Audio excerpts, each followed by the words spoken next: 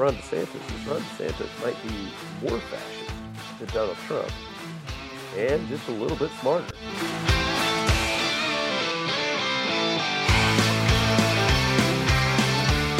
It's not necessarily, we're going to have a civil war here soon, but I'm just saying, if you look at that statistic there, it just shows just because the Civil War is over doesn't mean that animosity just goes away, or you automatically were like, yeah, we were wrong. Hey, I'm so sorry. Yeah, we were wrong.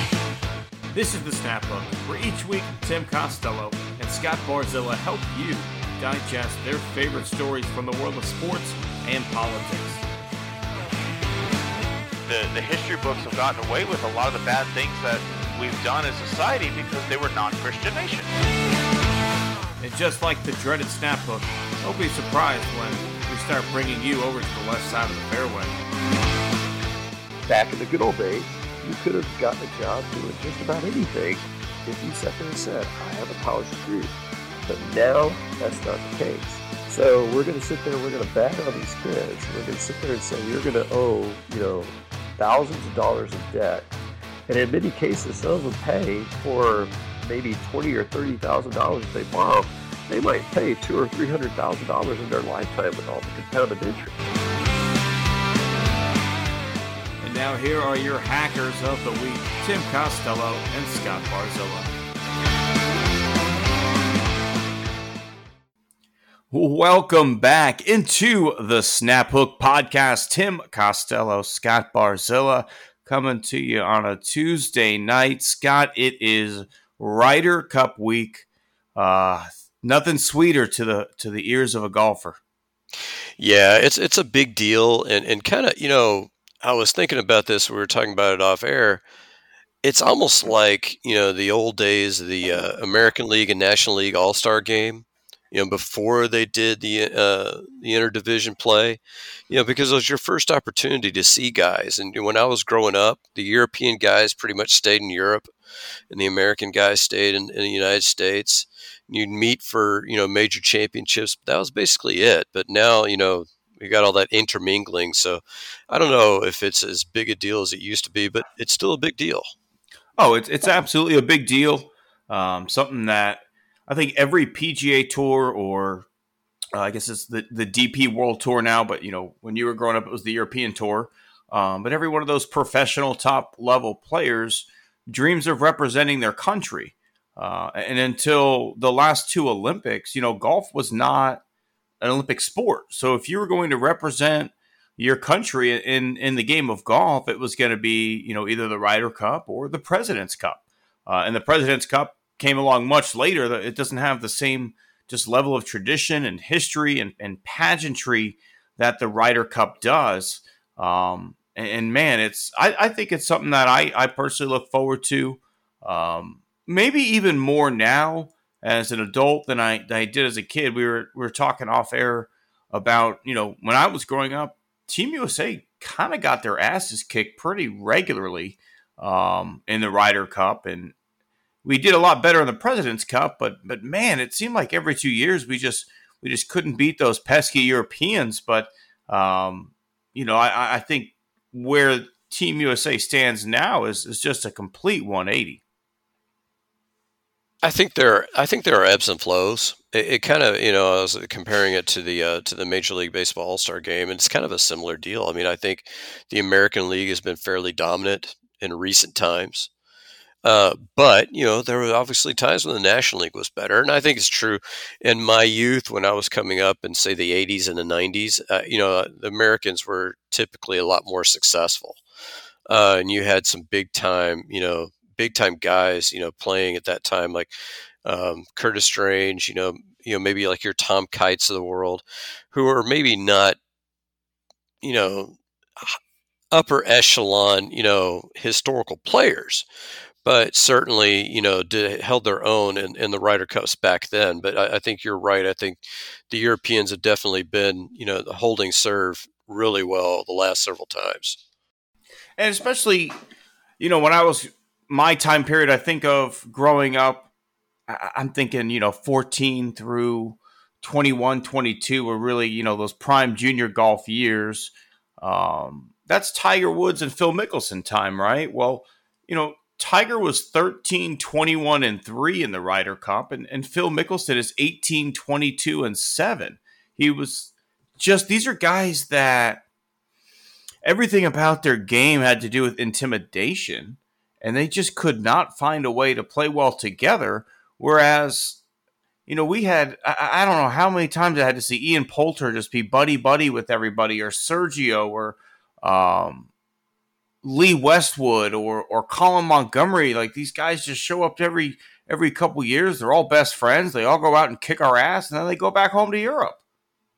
Yeah, so if you look at what's funny is I'm looking at a site right now that has ranked the top 10 Ryder Cup players in the history of the sport. And I don't know. I mean, I'll see what you think. Who do you think they have as the number one Ryder Cup player of all time? It's tough because it's so long. I'm going to take a shot in the dark and say Seve. Seve was on the list, but he was not their number one guy. So their number one guy actually was Nick Faldo. Okay. I mean, Faldo was ruthless. That's fair.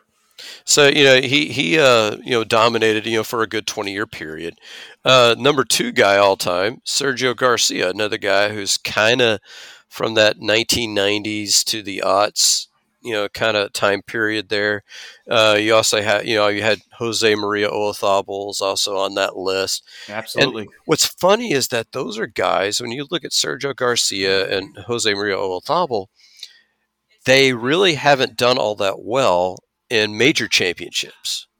Jose Maria Olazabal is a Masters winner, is he not? He is, but I'm talking about, in terms of like a total career, you're looking at like, 3 or 4 major championship victories. Whereas, I think that's for sure fair. Like, you had the European team was other than, when Phil had it, but the mantle of best player to never win a major seemed to be on the European team for a long time, when you had Colin Montgomery and you had Sergio Garcia and you had Lee Westwood. Of all these guys that they talk about were distinguished players, and that was, those are guys that are all listed in that top 10.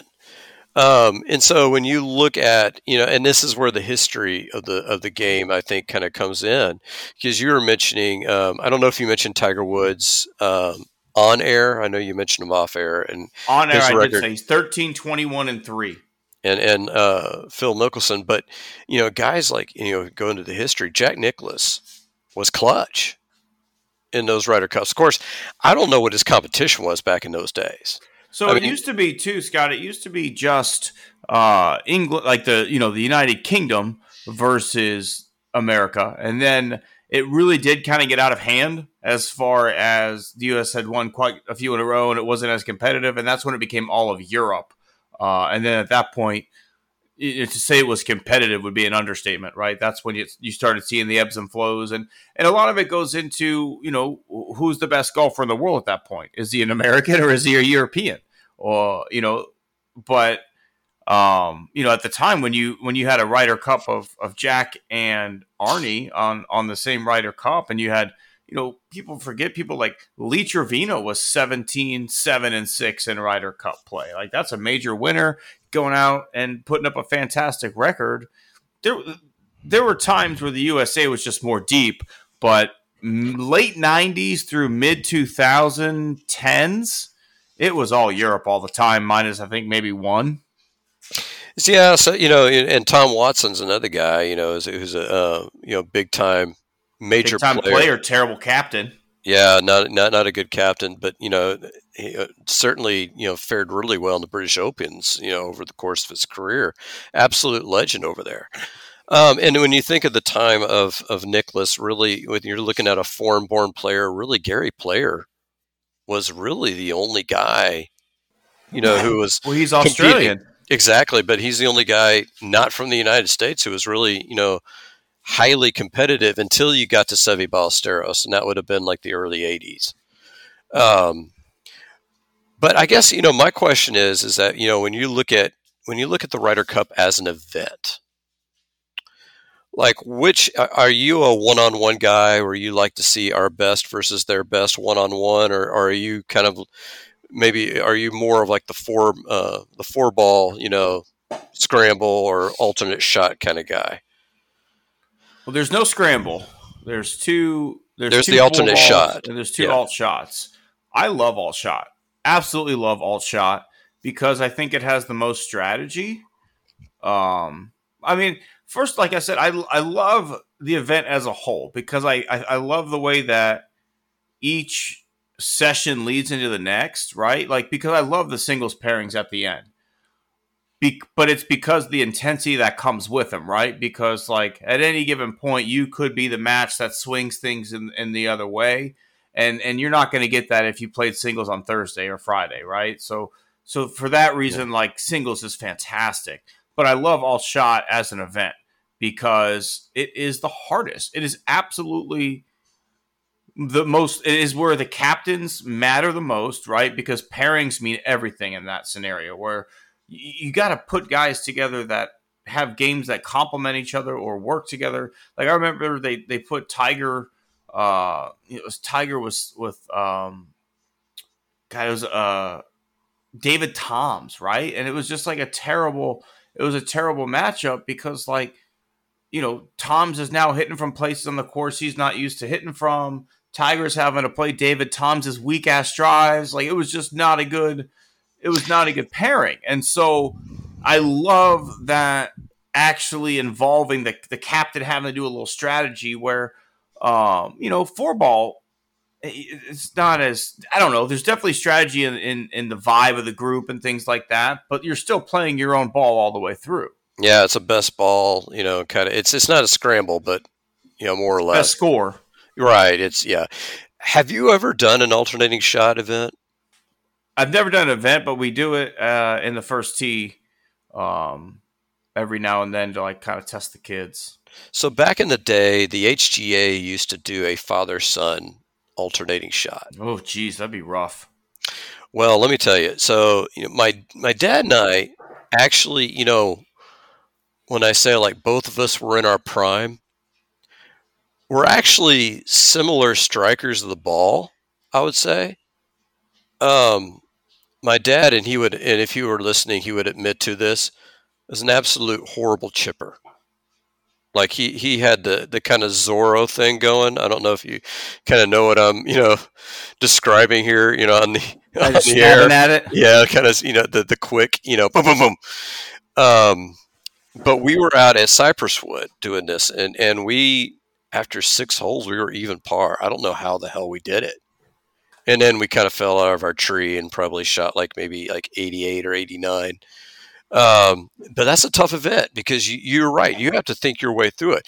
Because with my dad's chipping, you're like kind of like, okay, so who do we want hitting the drive? Who do we want hitting the iron? You know, if somebody misses the green, you know, who would we rather have chipping? It would have been me. You know, so yeah, yeah, you're definitely right. You got to think your way through this, and it's in addition to the captains who putting those guys together, the players have to constantly think their way through that too. So I love that event. You know, the whole idea of a best ball. I mean, it's kind of cool because you can go low, but yeah, the strategy of it, I love alternating shot. Yeah, I mean, I think in the PGA Tour, it's basically a scramble, right? Like if you know for sure one guy is always going to have a safe shot, and you can just take that aggressive line.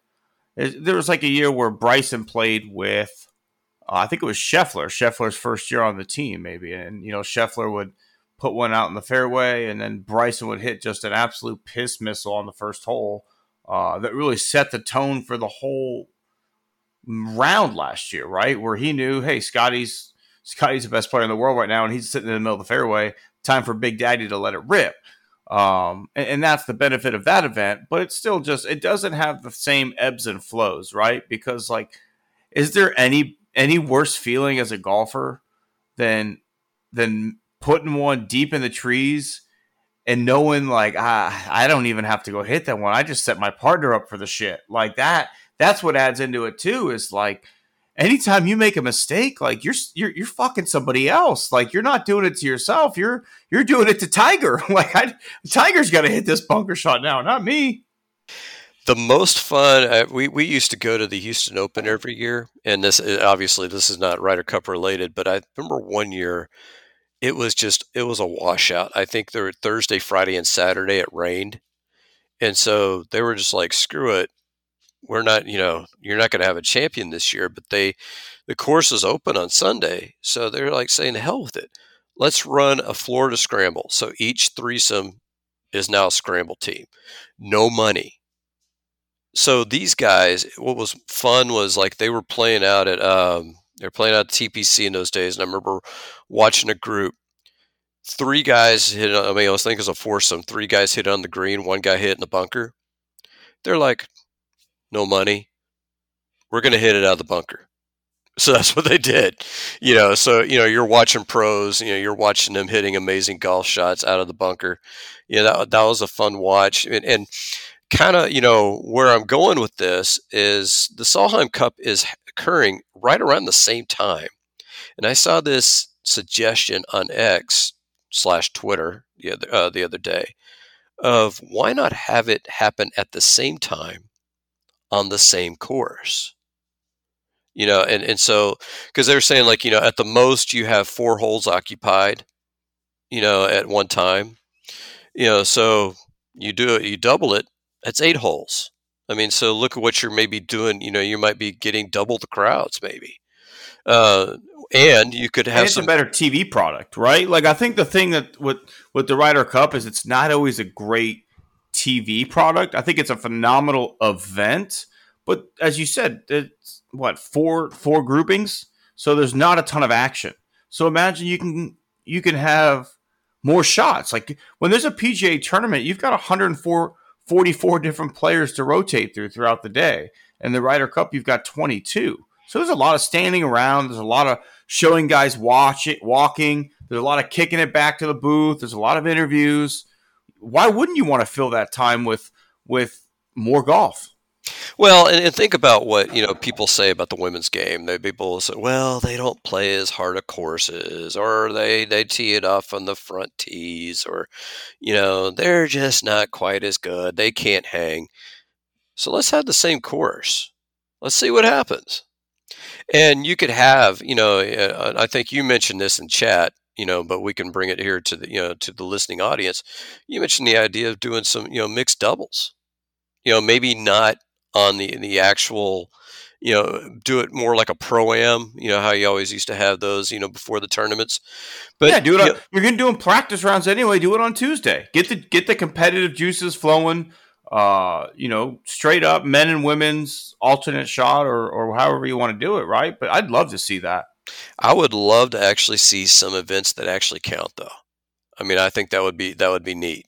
There's a mixed PGA Tour event that's going to be there this year. But I'm with you. I'd like to see as a guy who I work with a lot of girls in the PGA Tour. I mean, on the first tee, and you know what? I was with one today. She's working her tail off to try and make the high school team next year, just as hard as any boy that's out there, if not harder than most of the guys that are out there. Why is her effort or her desire less important? Because it's not, right? It's still the game of golf. We're still sitting there working on her swing just like I would work on another boy's swing. It's still the same thing, and she deserves the same level of coverage and reward and whatever it is if and when she gets to that point. And they host a LPGA event right down the street from my house, and man, it was disappointing 2 years ago to go see how they treated those girls. We had more pomp and circumstance at high level HGA events than they had out there. They had a guy in a Magellan fishing shirt and cargo pants go with not even a electric megaphone, one of the ones that you just is open, just giving names out. Like that was the first tee. It was awful. Yeah, I remember, when I went to college, my roommate, my roommate for orientation, he's now the head golf coach at Texas Tech. So, and he was, my main deterrent from trying out for the college golf team, because I was like, hey, I'm about an 8, and he's like, yeah, I'm a 1. You're just like, screw you, dude. But I remember meeting, somebody on the girls' team. She would absolutely kick my ass all over a golf course. And so it's, it's just one of those things. It would be entertaining. You would have more events, you would have more golfers, and it's really the women's game needs to get pumped up because there are some absolutely terrific players that would kick our ass up and down a golf course every day of the week. There was one of my high school teammates, David Kelly, is a caddy on the LPGA tour, and he caddies for a player, Charlie Hull. And I bring this up because she got into it with somebody on Twitter who was trying to talk shit and said, play us from the same tees and I'll beat them. And she's like, let's go. Anytime, anywhere, put your money down, I'll come play you. And I would have loved to see that. Just this guy's like, I'm a 5 handicap. I could beat an LPGA player. I'm a 1 handicap. I could not beat an LPGA player. I couldn't do it. Could absolutely not do it. You know why? Because they're professionals. They're professionals. I remember when I was growing up, I was like maybe 15, 16. And when we were on vacation, we had a timeshare. And so we saw the same people every year. And one of the girls was a college basketball player. And I played basketball. We were, playing one-on-one. It's a close game. I lost. Like, you know what, whatever. She's like 4 years older than me. She plays college ball.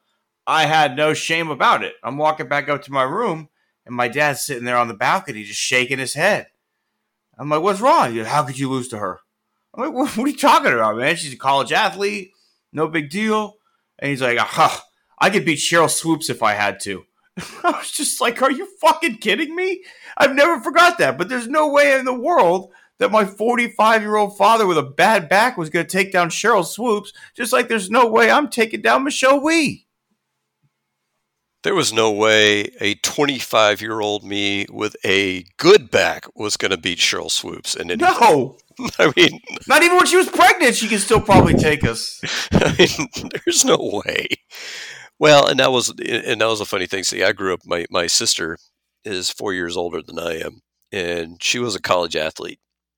She played college volleyball, but she was also playing basketball as well. Now we would play one-on-one. I wasn't beating her. That wasn't happening. Now I could sit there and say it's because she's older. No, it's because she's a better athlete as far as that's concerned. I mean, I was faster, but she had more skills. I mean, that's just the way it is. And we've played pickup volleyball games over the years. I don't play nearly as much as I used to, obviously. But when I was in my 20s, we'd play against each other, and she'd beat me every time. I mean, it just like a drum.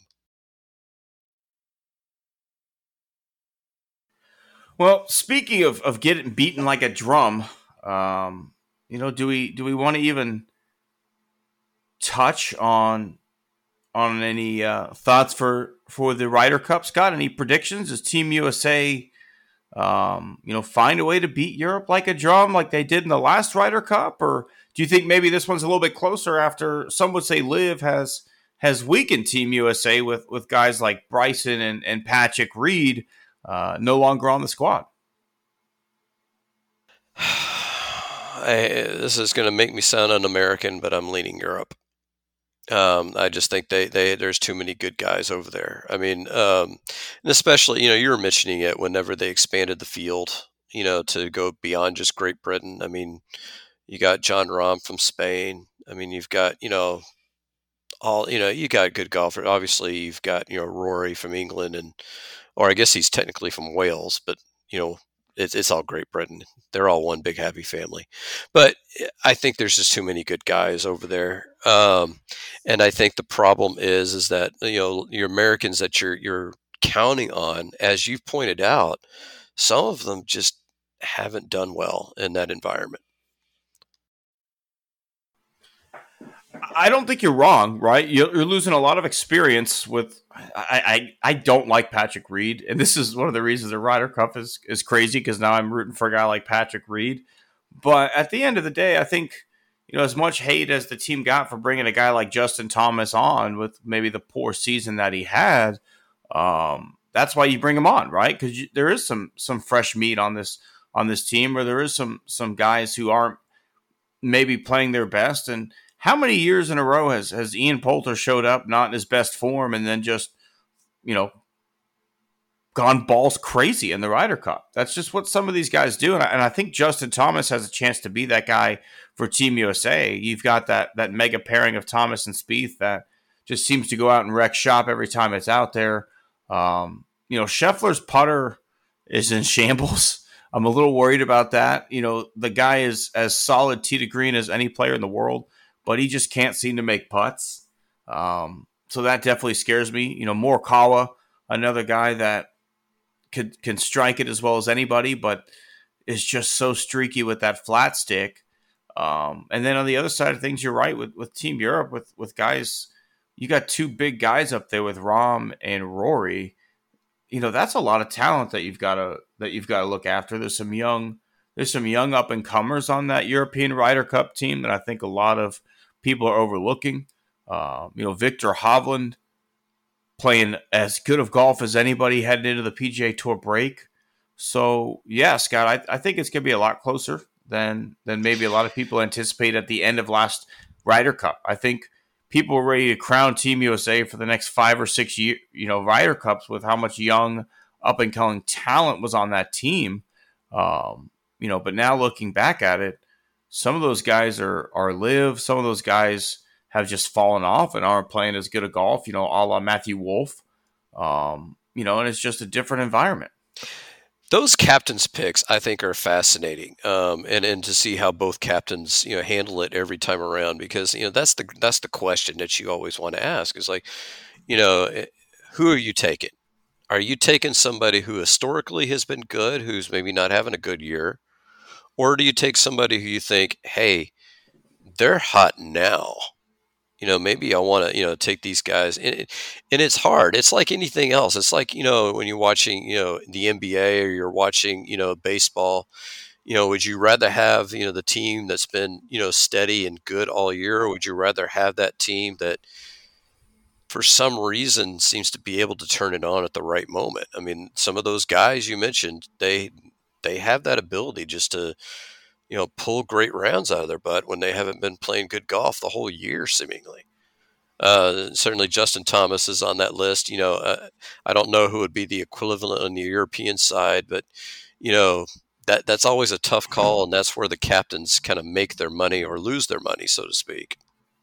Yeah, and I think, man, this is one that Zach Johnson, it's either going to go down as make or break for this guy, because this team is littered with captain's picks that, could be deemed as questionable. You've got Justin Thomas. You've got Ricky Fowler, who, yeah, he played some good golf, but he also, has a record of Ryder Cup disappointment.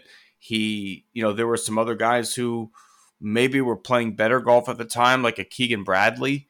But, you've got, a guy like Max Homa, who I love Max Homa. He was great in the President's Cup last year, but this is a guy that's completely untested.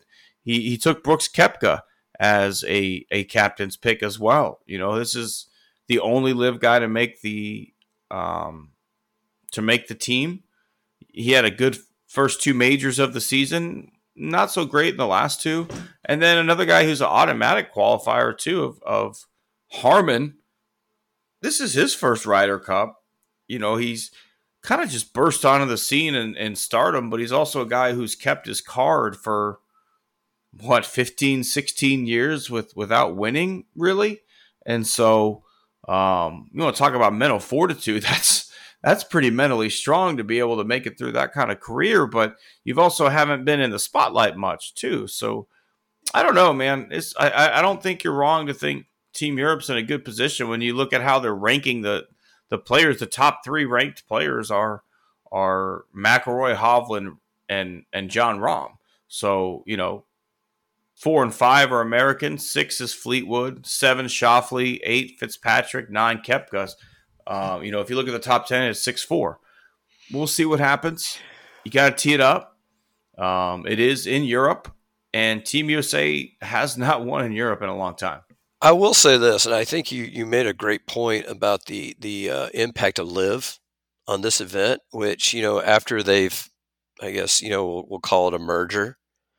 I wonder if things for the next Ryder Cup, to 2025, kind of return back to what we've seen the last few years with the Americans kind of making that comeback. Because now I think if I'm and correct me if I'm wrong, but the live guys will be a part of the world ranking system moving forward.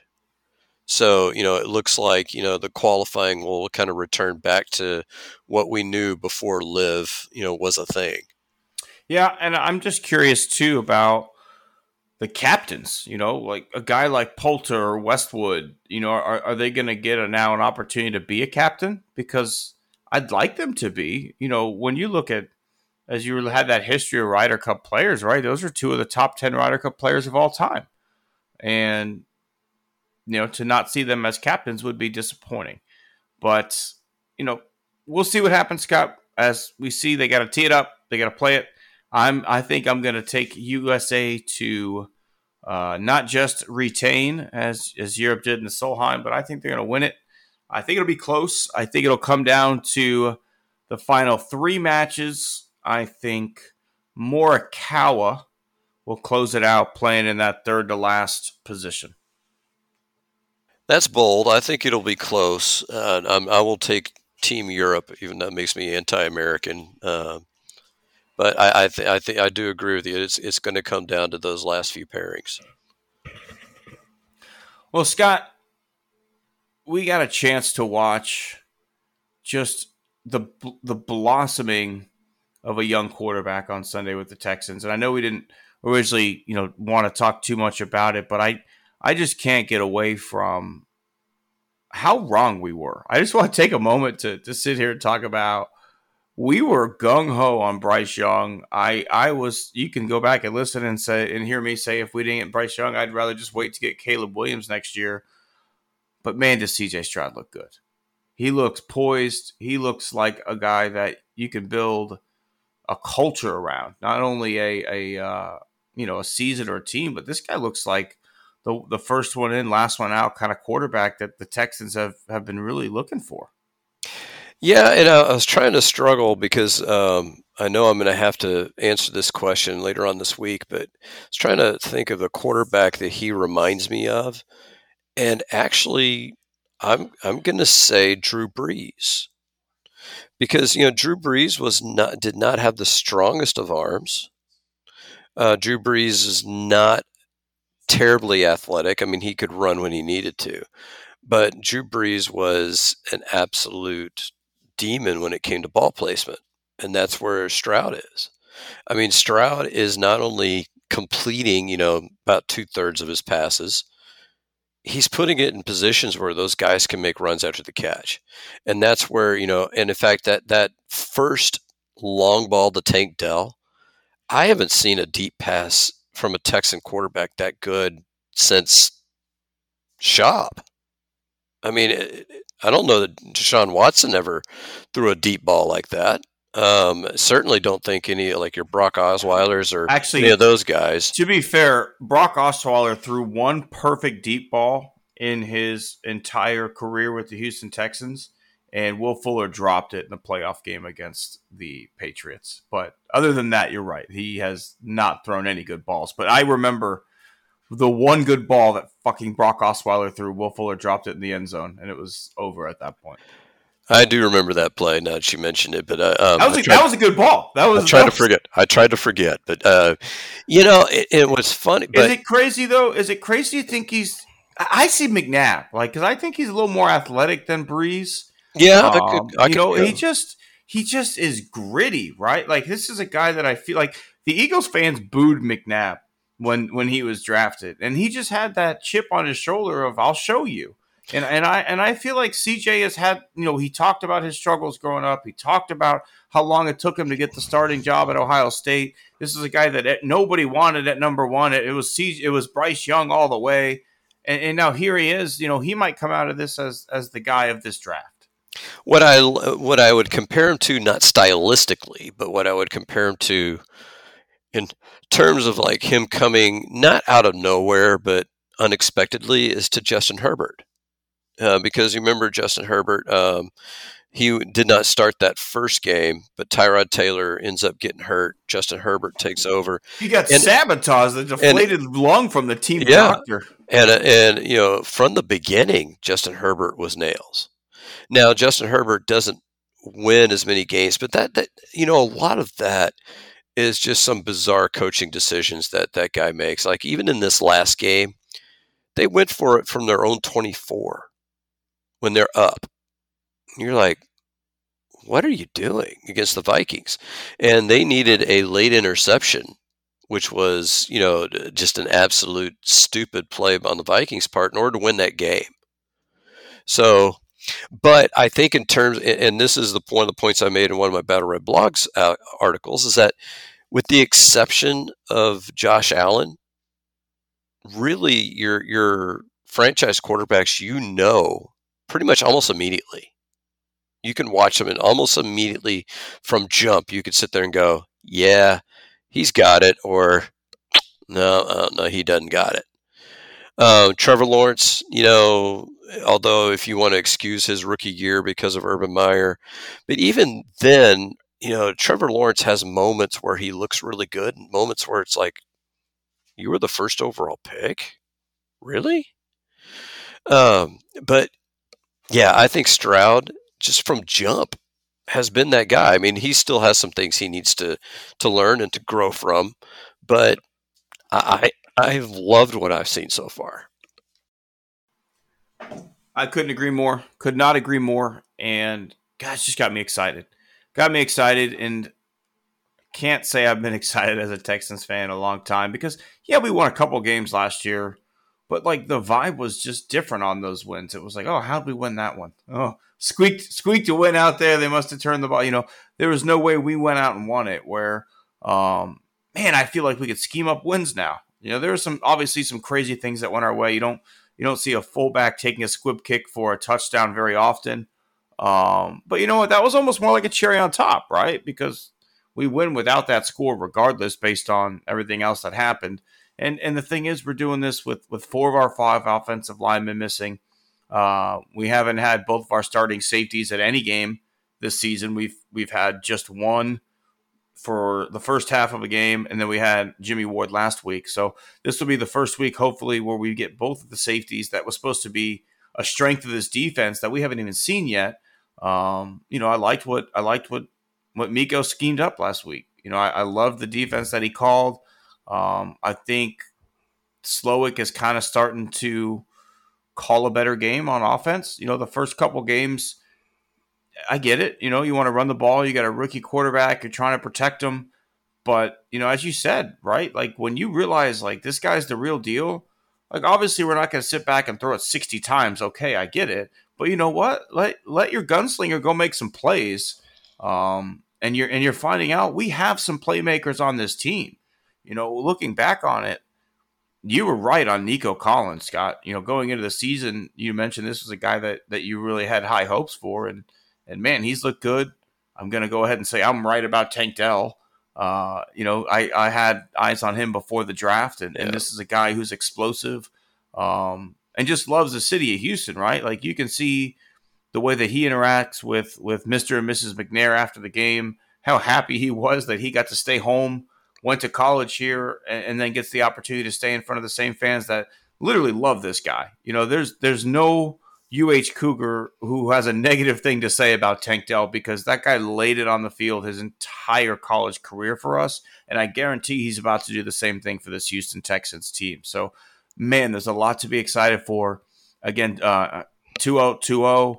I hate that I say it like that, but I feel like I'm saying it slower than I need to be, but not playing slow on defense. That guy, we get him in the 5th or 6th round and to have that immediate impact on defense, he's been fantastic. I am very, very excited for this team, Scott. One of the things, and if I invite everybody to go, take a look at Battle Red Blog, and one of the things we do every game is the Hair of the Dog feature, which is kind of like a Mr. Science Theater 3000 kind of look at the game, but really it takes our thoughts real time. And I think that, we are collectively living through Bill O'Brien PTSD because, think about when you watched a Bill O'Brien game, even when we're winning, you're barely holding on to win and you're hoping for something stupid on the other side. Get up And in so, the first half and then just start running the ball in the second half and yeah, hope the defense can hold on. or you're hoping that, your quarterback can play hero ball and make a play late. I You're still just remember when we were playing Kansas City in the playoffs and we were up, was it like 28-6 or whatever it was? 27-0, I think. I had a bad feeling in my stomach. Oh, yeah. Even up that, right? Like what Oh, other yeah. what other team in the league doesn't feel good up 27-0 in a playoff game? And I'm just like, this just doesn't feel good. Something Yeah. feels off. No, and that's what we were talking about in the Hair of the Dog feature this whole game, because we were like, okay, here come the Jags now, especially with that Dell touchdown late when it was, I think, what was it, 27-17 at that point, and you're thinking it's third down. Oh, crap, here it comes. We're going to give the ball back to them. They're going to score a touchdown. We're going to have to sweat this thing out. But no, this team kept making plays. So, Bobby Slope dials up, a perfect play in that moment. I don't know, if it's just a brilliant play call or if the Jags defense just a major screw up to leave them that open. Don't really particularly care, though. Yeah. This is a team that just kept coming. And that's what we want to see, is we want to see a team that's just going to keep coming after you, is going to stay aggressive, is going to do the things. And Bobby Slowick to me is your kind of unsung hero, because to me it was obvious you didn't want to run the ball because this team can't really run the ball right now with the offensive line it has. So he didn't. He started off with the short passing game. And that eventually opened up some runs for Pierce. Although, to me, that 2-yard run he had late in the game, right before the Dell touchdown, where he broke about 27 tackles, behind the line of scrimmage to get 2 yards.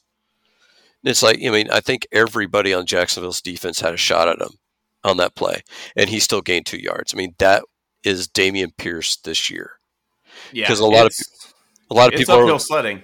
A lot of people are looking at him like, why is he averaging 2 yards a carry? And it's like, there you go, folks. That take a look at that play, and then he turns around, gains 5, where he gives you a 3rd and 3, where you could conceivably run it out of 3rd and 3. And I think that's probably what happened to Jacksonville, is they probably tried to stack the box, and here comes Tank Dell down the sideline, wide ass open.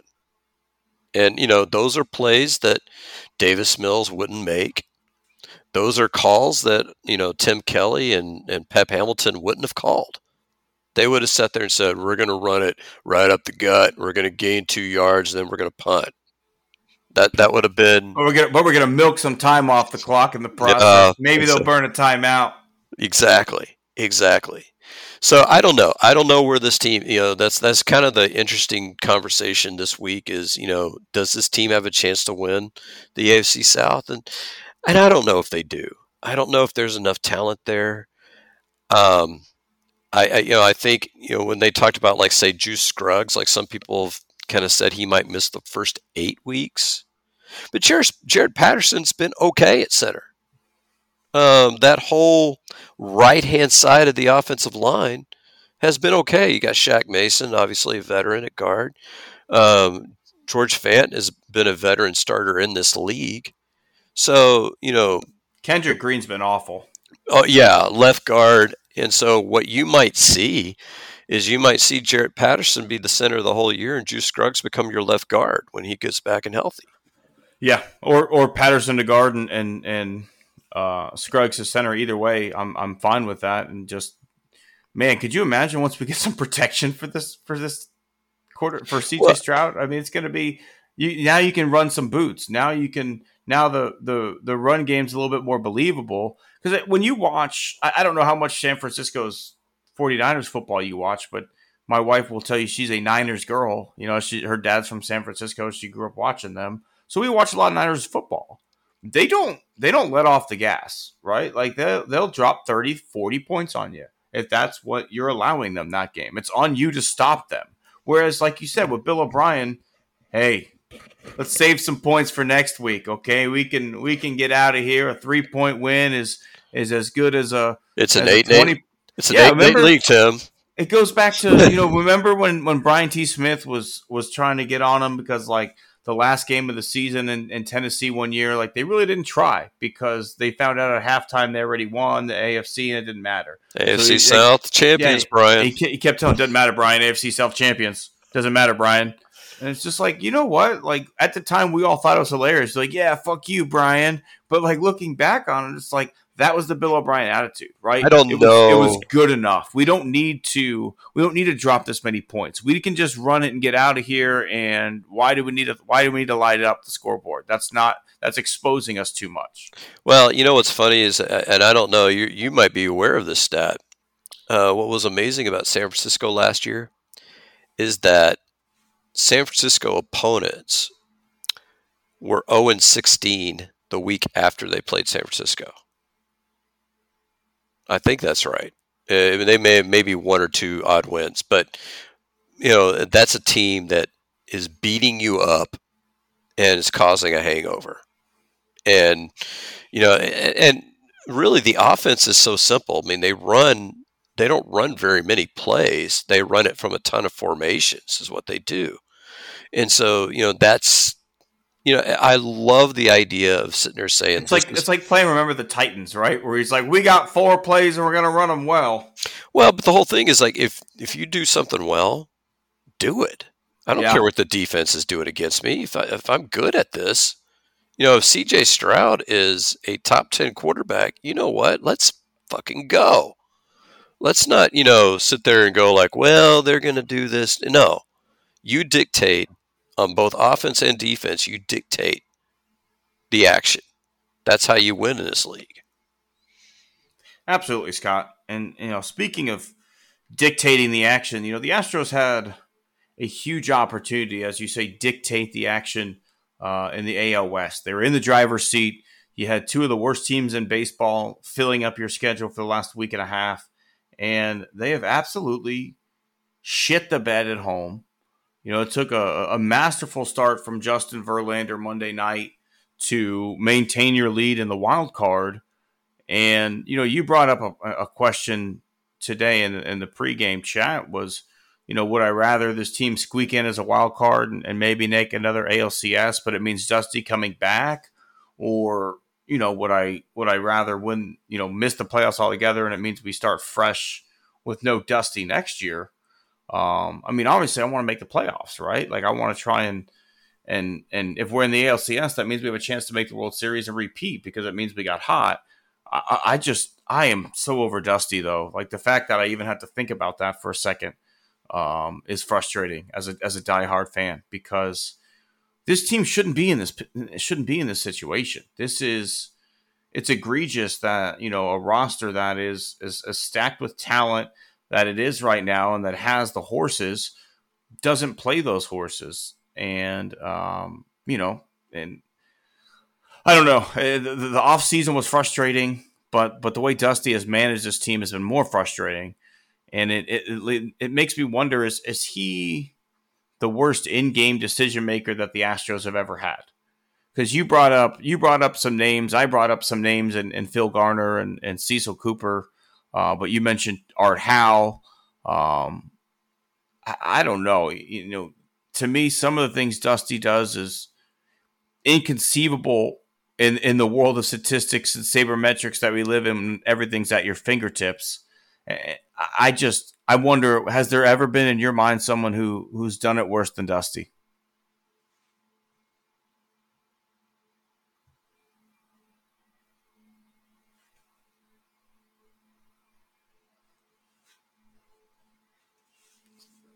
Oh yeah, I'd have to say I had to think about that long time, folks. I'm sorry for the stall there. The guy that drove me nuts was Terry Collins. Terry Collins was the manager of the Astros before Larry Dierker came on the scene, and he was a manager of the Mets later on. So I think Tim, you might be familiar with him as a manager, just not a manager of the Astros. The guy that came to mind is this little Italian guy, John Cangelosi. His on-base percentage in Houston was over 400. That's a guy you put in the lineup every night. If you give me somebody with a over 400 on base percentage, let's go. I don't care what position he plays. Let's go. That guy's in your lineup every night. And Terry Collins actually said, without any tinge of irony, all he does is get on base. Yeah, Terry, that's kind of the name of the game of baseball. Right? They made the whole point of Moneyball was what's his face's character going? All he does is get on base, and it's a positive thing, right? Like the kid from Superbad, he literally all he does is get on base. Like and he's like, that's why we get that guy. Well, and so Terry Collins was a manager before the whole Moneyball thing came out. So, and this is where my argument was for Dusty during our chats, because for two reasons. Number one, we have more information available to us now, 2023, than we did in 1996 when Terry Collins was last manager of the Astros. We knew some things. I mean, Bill James had been writing for 20 years at that point, so we definitely knew some things. But I think inside the game of baseball, they weren't ready to acknowledge those things yet. The guy who, it's all the decisions around why I'm not going to play Chas McCormick or why I'm not going to play Yainer Diaz. It's a different excuse almost every night. And when I was thinking of Phil Garner, the Phil Garner I remember was a guy who I disagreed with, but at least he brought the same consistent reasoning to the table. The reasoning was wrong, but it was still, he believed it. And so to me, it's worse to sit there and have this, I'm just not going to play this guy. Chas McCormick reminds me of Bobby Grich. I mentioned this to you. Bobby Grich played for the Baltimore Orioles and the then California Angels. His career was relatively short. He only played about maybe 13, 14 years. But he was like Ben Zobrist, if you remember Ben Zobrist. He was a guy, when you looked at him and you watched him play and you're like, man, this guy isn't that good. But then you look up and he's got like 7 or 8 WAR, and you're like, how in the hell did that happen? Well, it's because he's above average as a hitter. He's above average as a base runner. He's a good fielder. And in Zobrist's case, he was a good fielder at multiple positions. With Bobby Grich, he was one of the best second basemen. He wasn't the best offensive second baseman in the American League. That would have been Frank White, for most of his career, or Willie Randolph, but he was still good. He hit for power, not great power. He walked, but not a ton, but he walked, a lot for back then. He stole a few bases here and there. That's Chas McCormick.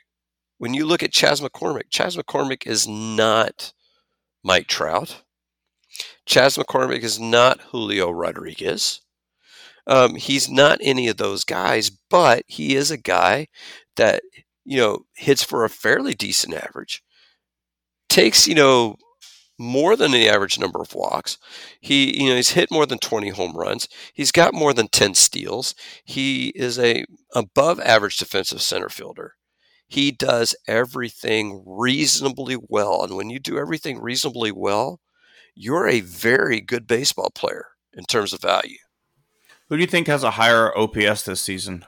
Julio Rodriguez or Chas McCormick? Oh, it's Chas McCormick. Yep. It is. But, Julio Rodriguez obviously has come on late. Got off to a slow start. And Julio is out homer Chas 31-22. Julio Rodriguez is hitting for a higher batting average by 6 points. He's 283 to 278. But you know what? Chas has a on-base percentage of 359. Julio's is 341. So you know what? Chas gets on base. Julio's probably a little bit better defensively. He's got a little bit more power, and he's a star. But you know what? Chas is a guy that you can probably sign for less, and you can put him in the outfield for 10 years and know that you've got an above average outfielder who's going to hit you 20, 25 homers a year and give you above average defense. One of the things that made me pause about, the question that I gave you over Dusty, whether I want to miss the playoffs or have Dusty come back. And I was tracking the per 162 numbers. Now, granted, these are career averages. Have to throw that out there. But there really is only one player in this lineup who is not among the 10 best players at his position offensively, and that's Jeremy Pena. The only one. Now, obviously, that's, Jose Abreu with some really good years in Chicago kind of bolstering what he's producing right now. But he's a guy that, if he had never gone on the DL, would be over 90 RBIs. So, I mean, it's about a year, but, it's not a god-awful year. And this is the only, not the only time, but going back to 2018, I think, this is the only team we're not losing anybody major. We're not losing anybody that you definitely don't want to lose. Your rotation's coming back. Your team minus Brantley's coming back. Your bullpen's coming back. And you've got a GM who's got an entire offseason to lock up some of those guys, maybe bring in a left fielder DH that can actually, stay healthy for more than 2 weeks. Maybe sign an into the rotation starter who can just eat innings in case you have something like this happen. I'm actually eerily optimistic about next year's team more than I've ever been, which is kind of the weird thing with looking at where this team is right now at this minute. Yeah, I mean, obviously we're in a good position for next year when you look at the fact that you've still got Chaz, you've still got Tucker, you've still got Jordan, you've got Pena, you've got Altuve, Bregman, Diaz, and McCullers returning. You've got Garcia returning. Like, yeah, obviously the team should be a contender next year, regardless of what happens this year. But yeah, when you're a defending World Series champion, I want to go out and I want to defend my title, and that means getting into the playoffs. I got to think Dusty's gone regardless, realistically. Like, even if, I'd be as happy as anybody if we were having another parade in November. But let's say that happens. I still think that's it. I still think even if Dusty wins another World Series this year, he's got to go. Like, we've had enough. It's been a fun ride. Dusty, great end of your career. And you know what? We thought it last year. I thought for sure he would go out on top. And I don't know. But that being said, I would like to see some fresh blood. I'd like to see some work being done to lock up some of these guys long term that deserve it. Kyle Tucker deserves a long term contract. He's shown you that he is him. Chas McCormick deserves to be the center fielder of this team for the next 5 to 10 years, at least 5. Right? Like, I think I've seen enough that don't go spend big on him. Give him $10 million for the next. Give him a $50 million, a 5-year, $50 million contract extension. Buy out his arbitration years and spend some money on Kyle Tucker. Right? Like, that seems like a pretty good deal for everybody. Chaz has $50 million in his pocket, and Kyle Tucker gets paid, and maybe we've got some money to, as you said, get a guy who can play left field and first base. Someone like what Trey Mancini was supposed to do. But at the end of the day, we haven't found that guy because Michael Brantley got money to rehab for all season. Yeah. Well, I was going to, before we move on, I was going to let you pay off on your own question. So if it's not Dusty, which manager drove you the most nuts? Oh, I hated Phil Garner. Absolutely hated Phil Garner. I thought his lineups were terrible.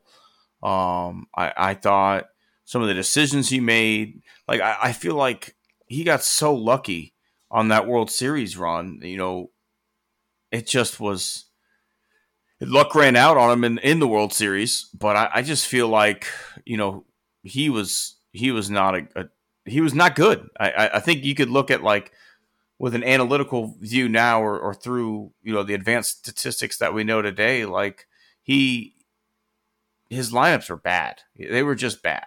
We had no offense to speak of, and then he got bailed out by pitching. Like, we had the most unbelievable 1-2-3 in baseball at that point, right? When you had Oswald, Pettit, Clemens, and we were one of the lowest scoring offenses of all time. And I don't know. I just I never liked Phil. Never liked Phil. Cecil Cooper was pretty bad too.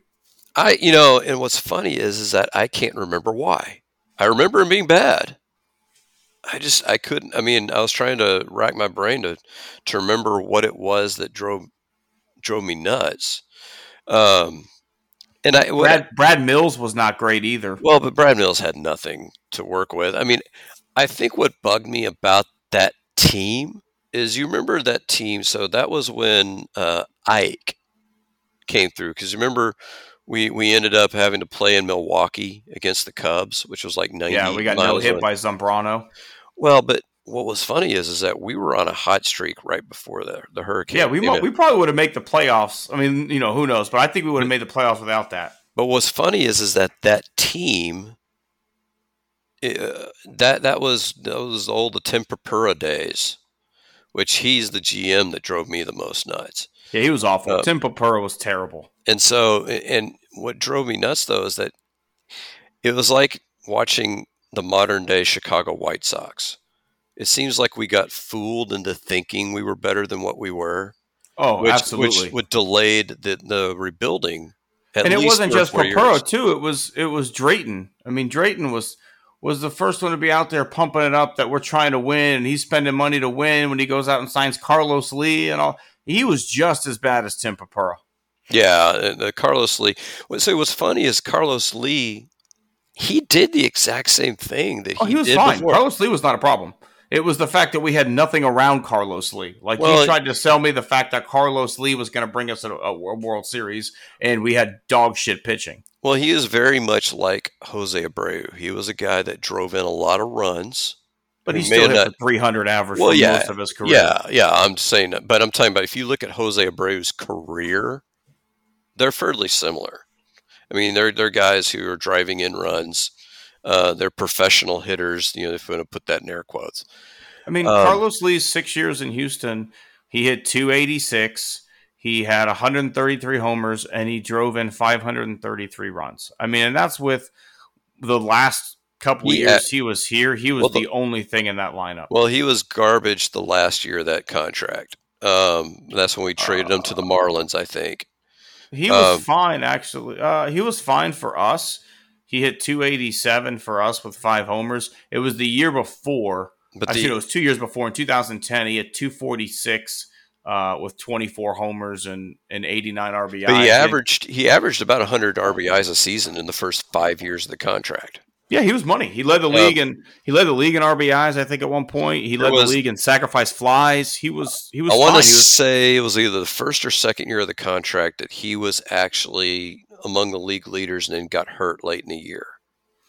First season with us, he was a 303 hitter, 32 homers, and 119 runs driven in. Second season, he's a 315 hitter with 28 homers and 100 runs driven in. Third season, 335 and 102. I mean, he was fine those first 3 years. One of those seasons, he was in the MVP conversation before he got hurt late and had to miss the last month, probably or 3 weeks. 07, he finished 19th in the MVP voting. So, kind of playing it on. So, your entertaining question, now that maybe Twitter /X is kind of going by the wayside, especially if Elon starts to charge us $10 a month in order to be abused on X. You brought up the question of which fan base would have been the worst with a Twitter or social media. I thought that was an interesting question. I definitely have an answer for that one, but I want to see what your answer would be first. I have a few. I have a few that I think are worthy of discussion. Right? I think the '90s Braves group would have been rough to deal with. Just that run of success. I think they would have, and they would have overplayed their success. Right? Like, we only had one World Series, so. Would it have really been, whatever. Yankees fans always are the worst to deal with in any situation, so I think they're going to be up there, the 90s Yankees fans. I think 90s Bulls fans would have been a tough one to deal with, and then Cowboys fans in the '90s too would have been pretty rough. All right, so I'm going to go Cowboys fans in the '90s because I actually lived through that. So I started TCU in the fall of '93. So I finished in the winter of '96. So I'm there throughout their whole Super Bowl runs. And let me tell you, so I'll give you a perfect example here. Texas Stadium had that hole in the roof. Now, do you want to know why that hole was there? Oh, so God can watch his football team, obviously. Yeah, and that's what they said. And I would just retch every time that would happen. But the thing that made that whole time period is, they had the 3 Super Bowls in 4 years. Okay, congratulations. Good job, guys. But just the sheer number of criminals. Michael Irvin busted for cocaine. Nate Newton busted for pot twice. Now, this is my favorite part, and I'm probably going to get the amounts wrong, but it was something ridiculous, like 300 pounds of pot in the trunk of his car. And then 6 months later, it was like 220 pounds. And the joke we were telling up there was like Nate Newton was going to write a book of how to go from 300 pounds to 220 pounds in 6 months. And but I mean, just the sheer. I mean, Barry Switzer, trying to smuggle a gun in an airport. I mean, just stuff you can't make up. I mean, it's like back in the '80s, whenever the Oilers. I don't know if you heard of Lad Herzog, the GM, or he mooned somebody at one of the at a wedding party or something. I mean, just absolute crazy stuff. But I don't know. So what's hard is to... On the other side of things, though, who would you have wanted to have a Twitter? Like, looking back on it, I think the We Are Family Pirates would have been a really, really fun fan base to have, teams that made a magical run, right? Like the Detroit Tigers, the year the riots were happening, and they win the World Series, or the year that the Dodgers and the A's are in the World Series, and there's an earthquake. There would have been some fun sports moments I would have loved to have been able to read some tweets from. Yeah, I think the Dodgers from that '88. I mean, because the A's, and I don't. I mean, you obviously weren't watching that, but Bash Brothers A's, could no, you imagine those fans on Twitter? Well, no, but I'm saying those A's teams were so heavily favored in that World Series. I mean, it was just ridiculous how favored they were in that World Series, and that would have been good to see them cry because they went through a 3-year period. So they won in '89, but then they go back in 1990.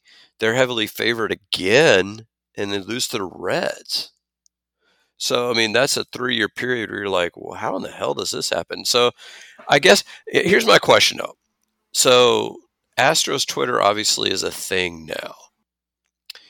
It's hard for us as Astros fans, but how do you think we stack up in terms of, the people who are maybe the more annoying members of our herd? Where do you think Astros Twitter stacks up in that whole deal? I think other people find us annoying. Absolutely. But God, I feel like we're right though. I feel like we are the wrongly persecuted, and that has what formed Astros Twitter, right? I feel like we were probably a more debaggy Twitter before 2020 when all the stuff comes out from fires. More when Taubman was doing his thing and we go get Osuna. We were not great as a fan base on Twitter at that point. And I think a lot of the hate was justified from a lot of people. But people that get hate, like Michael Schwab, I follow that guy. I think he's a fantastic follow. A lot of people don't like him. A lot of people think he's a douche. But then, do you follow A's Rants on Twitter? A's Rants? Yeah, it's called A's Rants. It's a very sarcastic A's fan who is absolutely heroic. Anytime the A's win, he starts talking mad shit, but he's doing it all tongue in cheek. We'll be like, "What a garbage team this was! The A's handled them easily tonight." It's absolutely. Those are the kind of ones that I enjoy, right? The Yankees fans who just hop on and start saying "bang a trash can" anytime the Astros do anything. That's not fun. Like that's not fun for anybody. What does that give you? I like a good back and forth of like sarcastic tongue in cheek comments versus I'm just gonna like blow this one up by telling this guy go bank a trash can, cheater. See, I like the people. I've been interacting with some of these folks, and that's what I miss about Twitter. And I haven't been on Twitter nearly as much as I used to be, but Agreed. there have been some folks in the fan base that I was with, interacting with before, the whole trash can thing came out. Like a guy I can think of, just the handle Thicky Don, which is yeah, he's fantastic. I love him. There's another guy, HOU counterpart co-pilot. I can't but he has like the avatar has like the long hair with the Astros cap. I think he's from Pasadena, and we go back and forth. I mean, and let me tell you a quick story about how great Astros Twitter is. Okay, 2 years ago, 2021, I am living alone. Scrolling Twitter one night. I'm scrolling Facebook, and I see this post from a mom who's bringing her daughter to an Astros game, and her dad's getting home from the military. Who do you think, who should we reach out to on the Astros to try and like do something? I'd like to get good seats for them. And I hop on Twitter and I reached out to Lance McCullers Jr. And Lance McCullers Jr. set everything up to do a surprise reveal with this girl and her dad in a pregame ceremony. And it got out that I was the one who set that up. And, Brian Schwab reached out to me and asked like, hey, is this really true? Did you do this? I was like, yeah, like, why not? Like, I know Lance McCullers is the kind of guy that loves Houston and would do that thing.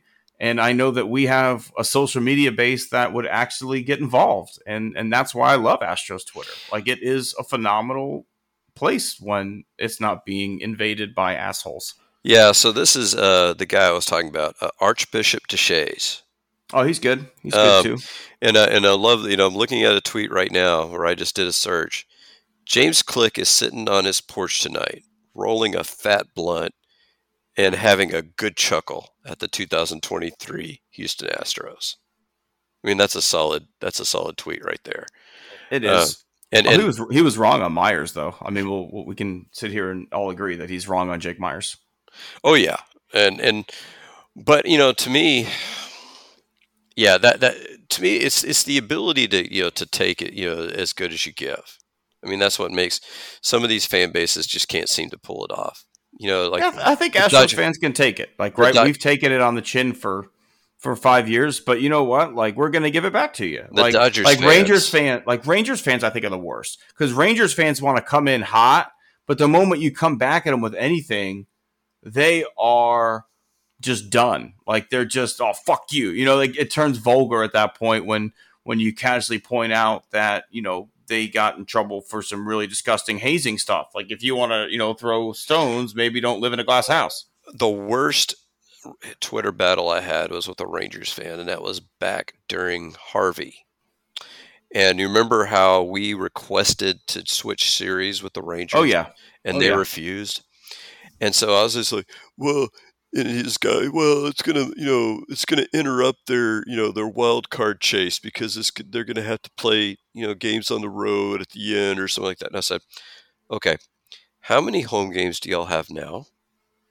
He's like 81. And I said, so if we switch series, how many home games will you have? 81. Okay, just checking. Yep. I got told it was hey. There were groups sold. Okay, there are people who are expecting to have a group outing. Like, well, we had people expecting to have electricity, and they don't have that anymore. So fuck your group. Well, the one thing I would have done that I think would have been absolutely the PR thing would have been huge was have the game actually held at Round Rock, and just say, hey, if you can produce a Houston driver's license, you get in free. Because we went to my parents' condo during that whole thing, and so we actually went up there and we would have gotten in. That was back with No, that wasn't Harvey. That was Ike. But it would have been perfect. Hey, go to Round Rock, show a Houston driver's license, get in free. But no, we had to screw around, do all this kind of other stuff. But yeah, Rangers fans, Dodger fans are really bad about Dodgers taking fans are awful, but they are just awful people. So I think those are all good calls. I think the worst ones would have been probably Yankees fans from like say 1920 to 1964. Oh yeah, because they're right there in the World Series like every other year, and you're just like, come on. Could you imagine like Mickey Mantle sightings on Twitter though? Like, could you imagine like somebody is in whatever Copacabana, right? And there's like, hey, here's Mickey Mantle with 2 chicks around his arm that aren't his wife. Like, it would have been, or Boston had some Celtics fans, 1960s. When they won like every year, that would have been pretty rough. Showtime Lakers would have been annoying as hell. Yeah, that was. I don't know who I was. When I watched those games, I didn't even know who to root for. In the Lakers Celtics ones? I mean, they were entertaining as hell. Those series were entertaining as hell, but I didn't know who to root for. That was a tough. Utah Jazz fans would have been pretty rough in the 90s. Speaking of great Twitter follows, though, Vernon Maxwell. If you don't follow Vernon, he continues to roast Jazz fans. Just every now and then, he'll just throw out a tweet about how much he hates Salt Lake City, and it's just gold. All right, Tim. I know you had an extra scumbag this week that we were actually going to team up on. So we have 3 to offer you this week. So Tim's going to have his own. I'm going to have my own, and then we're going to have a joint scumbag. Do you want to do the joint one first, Scott, or do we want to? That sounds like a good plan. We'll go ahead and do that. So let me set the stage on how this scumbag came to be. We had a school dedication ceremony for my wife's new school that opened up on Sunday.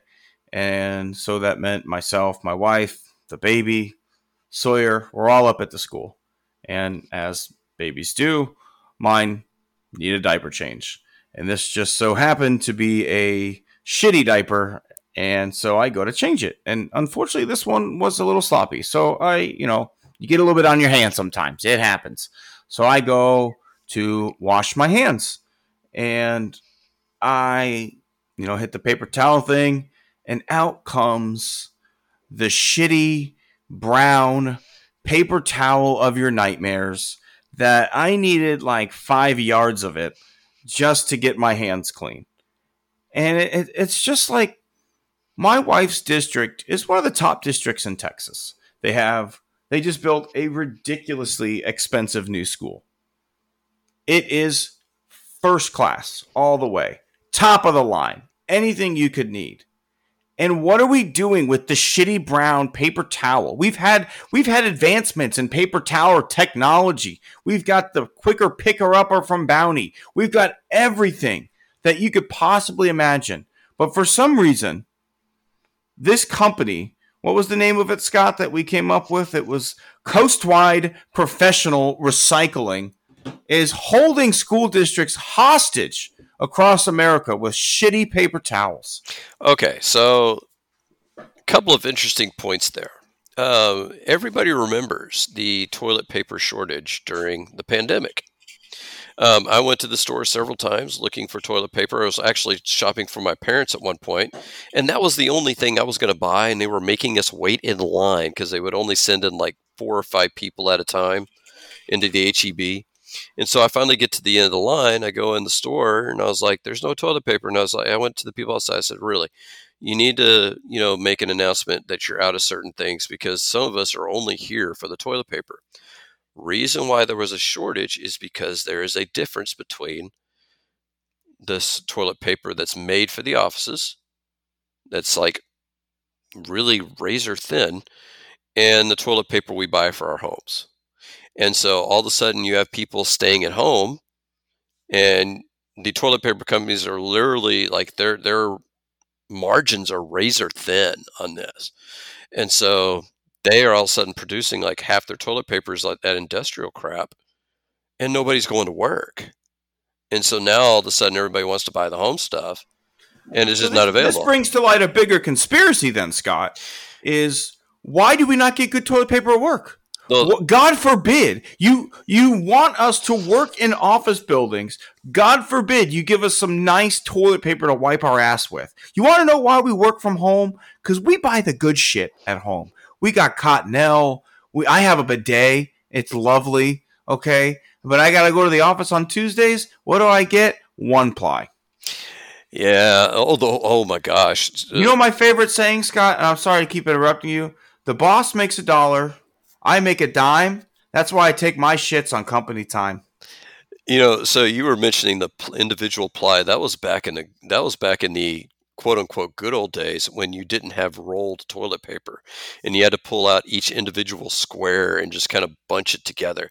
Now, when I first started teaching, I taught with chalkboards. So I don't know if you've ever actually, so chalkboard. So I'm going into the bathroom, getting these brown paper towels that you were describing, and I'm having to like wet them because I'm having every once in a while I have to wipe down my chalkboard because you can't read anything after a while. Right, but the problem is these particular paper towels are not absorbent. No, they no. are like a fucking scuba suit. They No. are water. It beads off of it. Oh no. And what was funny is this was my second year teaching. So I'm in Pasadena High School, my second year teaching. I'm going into the bathroom and I'm pulling out like a ridiculous, bunch of paper towels. And one of the older teachers, "What are you doing?" I'm like, "I'm getting paper towels. What's it look like I'm doing?" He thought I was a student.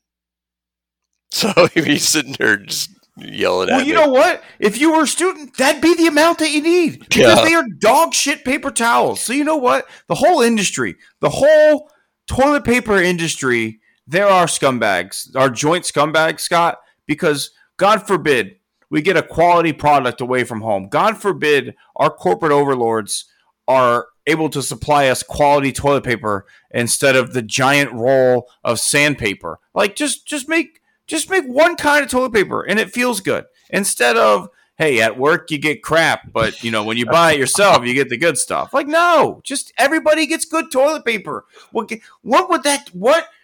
bad could happen? What wheels of commerce would shut down if people did not get as many hemorrhoids from crappy work toilet paper? Well, here's your problem, Tim. Your problem is that we got to pinch pennies wherever we can, and this is what I love. So our beloved governor, Greg Abbott, he wants his property tax cut. As you well know, the cost for educating students is not going down. It's going up on a per student basis, and we have more kids. So if you're taking in less money, we got to cut some corners here somewhere. I mean, I'm surprised they haven't given us like old magazines just said, good luck. Because, I mean, that's what they were doing in World War II. So, that's, hey, I guess we're lucky, Tim. It's actually kind of frustrating too, Scott, because the cost per student should be going down, right? Like with the amount of technology that we have today, does every kid really need a textbook for every subject? Or is there enough good, subscription-based services online that you can subscribe to as a school? Why are we still wasting money on that? We haven't used a book in years. We haven't used a textbook. But you still buy them. You still have to subscribe, like hand them out. Like the kids still get textbooks. Like they get Chromebooks and that other stuff too, but they still get them. Our stuff is mainly online. I don't know that we don't have too many textbooks that we're handing out. But all right, so I think we've wagged in the quagmire the crap long enough, So who is your individual scumbag? I'm just gonna kind of group a few people together here because there's been a collection of right-wing shitheads who have decided to target Travis Kelce for some reason. I don't get it. The guy is pretty likable. I mean, I don't have many negative things to say about either of the Kelce brothers. They seem to be pretty good people. The reason they've targeted him is because he was in a Bud Light ad, he supported Bidenomics, and he supported the vaccine. And now he's dating Taylor Swift, so he's becoming more and more popular outside of the world of football. Like, why do we need to tear this guy down? He is fun. He is everything that's right with the game of football today. And you know what? Like, he called this shot with Taylor Swift, and he went out and made it happen. So, like, at the end of the day, all these people that are trying to tear this guy down are the same people who are out there claiming cancel culture when you're literally telling on Twitter, Nick Adams, by the way, is the guy's name, that he should rip his own dick off and hand it to Joe Biden because he doesn't need it anymore. Like, what the fuck is wrong with you? Because you know what? You've made money off that tweet. You got enough reaction from people. And I didn't respond. I didn't share it. I didn't do anything because I don't want to feed into it. But, like, that's how these people make their money, Scott. Like, they literally say outrageous, stupid shit. They pay Elon $10 a month so they can have a little check mark next to their name, and they get paid to be fucking assholes. And in this situation, you're just a scumbag. Like, everybody in America is amped for Travis Kelce and Taylor Swift. It is like the most talked about thing in the world right now, that Travis Kelce is possibly, hanging out with T Swift. And this guy wants to turn it into a let's cancel Travis Kelce. Yeah, the guy you mentioned there, I think you mentioned Clay Travis. This Clay Travis and Nick Adams are the two. Yeah, and he is of Outkick the Coverage fame. But you see him on a lot of different things. Like, you see him in sports commentary. You see him. He came up as Jim Rome's producer. I've seen him on gambling shows. For sports gambling, which to me is the biggest bunch of hypocrisy that you'll ever want to meet. That the NFL sitting there saying, "Here, we're going to hitch our wagon to DraftKings. We're going to take their millions," but random player on the Lions, you bet on the Ryder Cup, you're suspended first season. It's like, what are we doing? But there's like a whole cottage industry of people who go straight from like ESPN to Fox News. Like Will Cain, like I'm sure you've heard of him. He used to be on ESPN. He's now on Fox News. You hear Clay Travis. It's because it's easy. It is honestly easy. They just want someone who could speak in competent sentences, and they just say, go out there and say outrageous shit. That's all you have to. You don't have to believe it. You don't have to have any facts. You can literally just be like, hey, go out there and say the most outrageous shit you can, but like, don't stumble and trip over your words while you do it.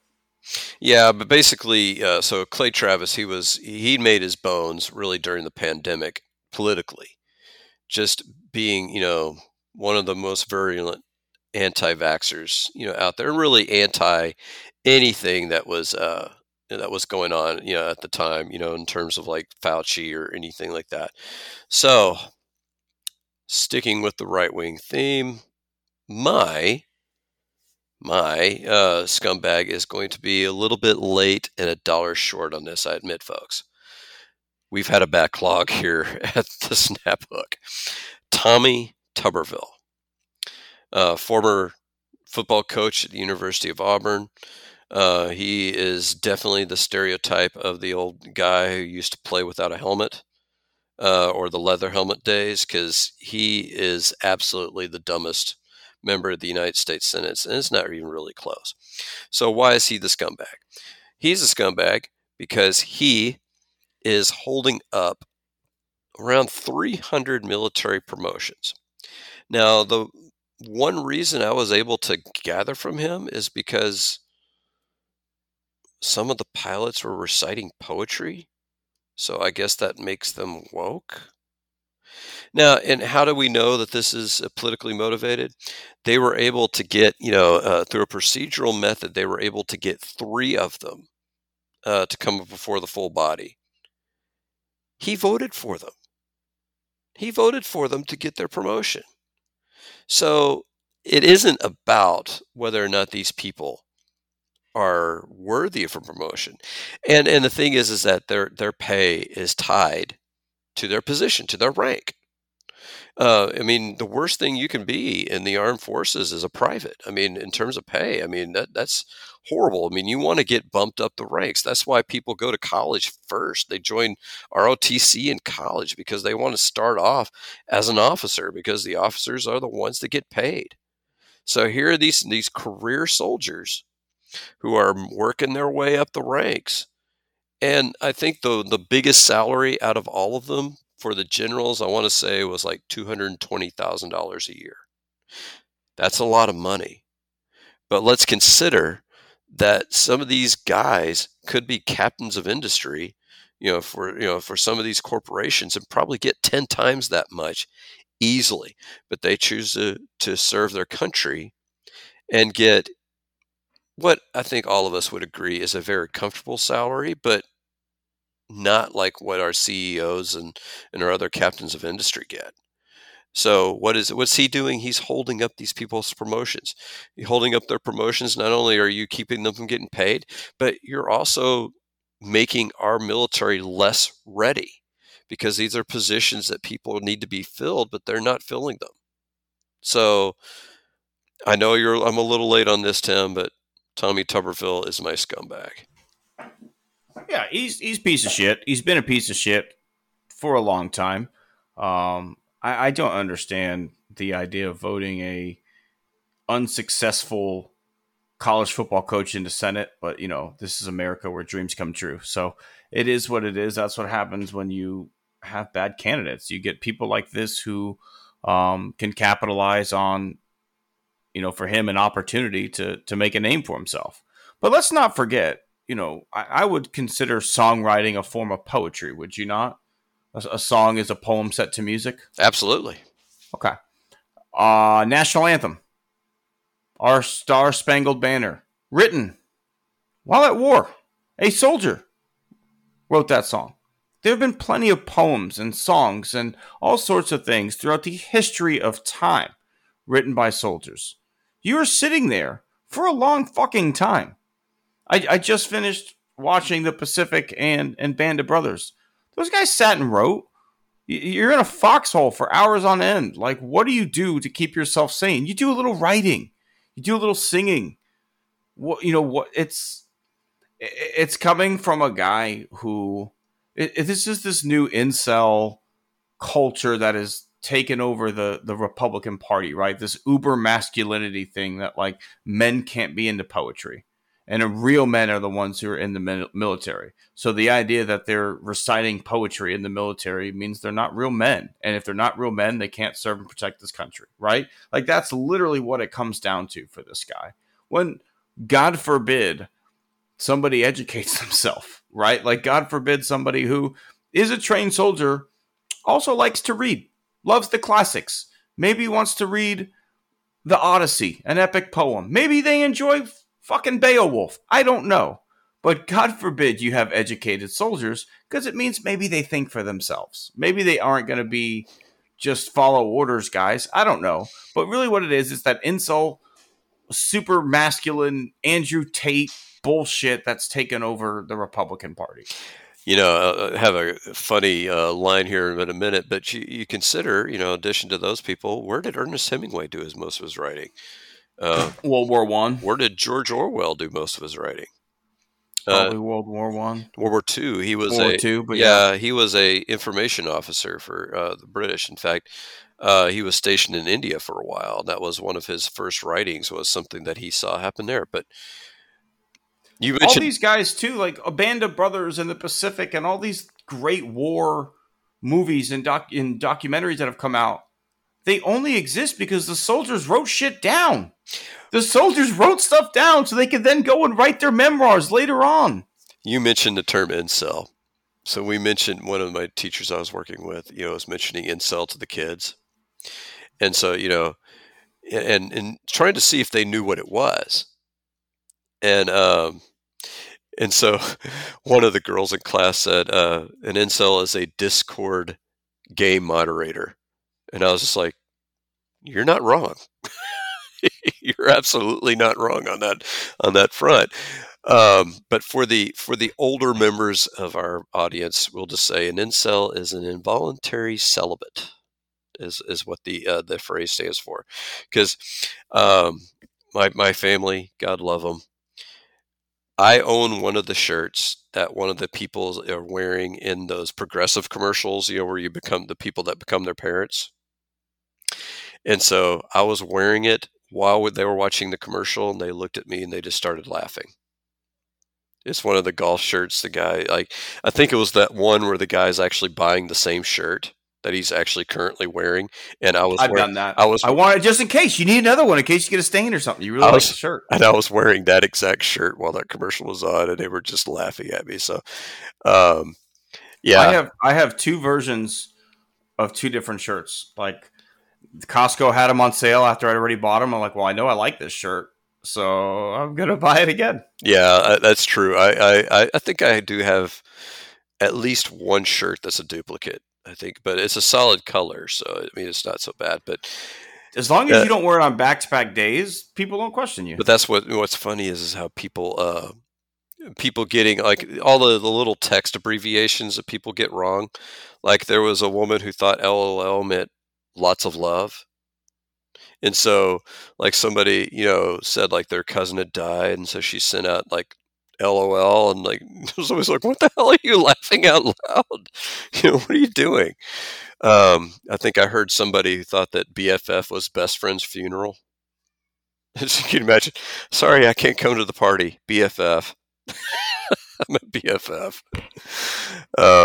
But those are some good commercials. Whoever came up with the writing for those is pretty damn good. Always been fun. Well, Scott, speaking of fun, this has been a blast. Really enjoyed doing this with you. And, seeing as we are a golf podcast, did want to share a little bit of golf news. I saw my first hole-in-one live this weekend. Was playing around with my father-in-law, and he hit the iron shot on the perfect part of the slope of the green, and this thing rolled, and then it stopped rolling, and the ball was gone. And I gotta say, he had the calmest reaction to a home run I'd ever seen. He was walking with a push cart, and if this was me, I'm hauling ass down to the green to go check my hole. He took the slowest, calmest walk. You would have thought he missed the green 30 yards right, and he had to go get up and down. He slowly walks up to the cup, looks in, ball's in the hole, then he starts going crazy. But I'd never seen one before. Coolest thing I've ever seen on a golf course, man. I couldn't be happier for him. I lipped out a putt on 18 for 1 under. I ended up shooting even par that day. But the highlight of the day went to my father-in-law with, again, the first hole-in-one I'd ever seen in person. I've never seen one, and I've never. But actually, we've had 2 at the golf-a-thon. And are you familiar with the whole idea of a ramble, I guess, or a shamble? Shamble, yes. Where you take the best tee shot. Yeah. So the hole-in-one is the best tee shot. Oh, so everybody gets a 1? Well, no, it's a net score. So he had 2 strokes, so he's a negative 1. Oh God, he's a negative 1, and so one other person in the group's a negative 1, so they were like a -2 on that hole. But the best shot that I've ever had personally, I've never had a hole-in-one, but number 5 on the Harbor 9 at Sasha Harbor. It's that short par 4 with like the water in front. Yeah, I holed out a wedge. Nice. So that was, that's the closest thing I could have, to a hole-in-one. So that was, a pretty cool moment. I think I've hit the pin once, but it's just something. It's kind of weird. We had a guy that went to the golf-a-thon who had 2 of them in 1 year. I've been playing my whole life. I've never had one. So it's kind of weird. I've been playing golf for more than 20 years. I've been playing golf for 23 years. I've never had one. That was my father-in-law's first. He's been playing for 30 years at least.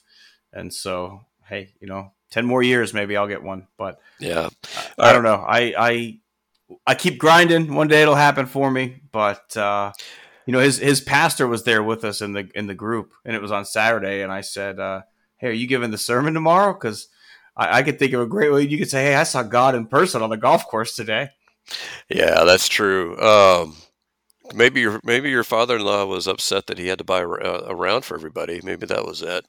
I didn't even make him buy me a drink. I said, hey, why don't you can buy a shot for your daughter later and say that was it. All right, Tim. Where can the good folks find you? And you can always find the show on Facebook at the Snap Hook Podcast.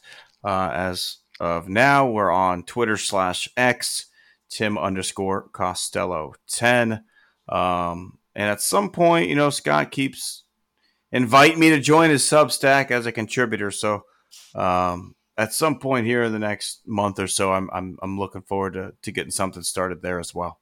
Yeah, the great thing about Substack, and I hate to give them free plugs, but they've allowed me to set up separate sections, and so that's how I always wanted to do something like that, because I do my my baseball stats and politics.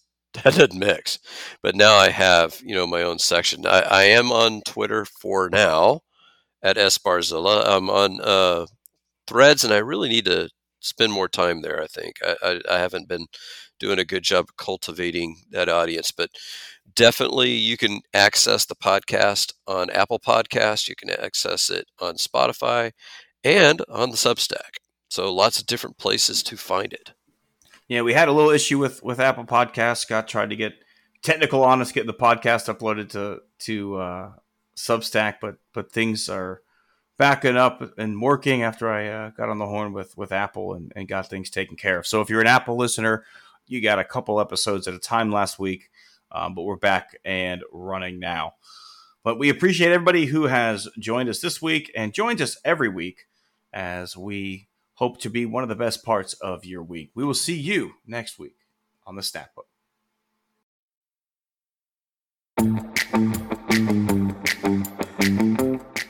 Thank you for tuning into the Snap Hook and making Scott and I a part of your week. Wanted to recognize that our intro song is called Energetic Indie Rock by Alex Grohl, and his outro music is Good Vibe by Twisterium. We appreciate everyone who tunes in each and every week and is part of the Snap Hook movement. We look forward to seeing you next week on the Snap Hook.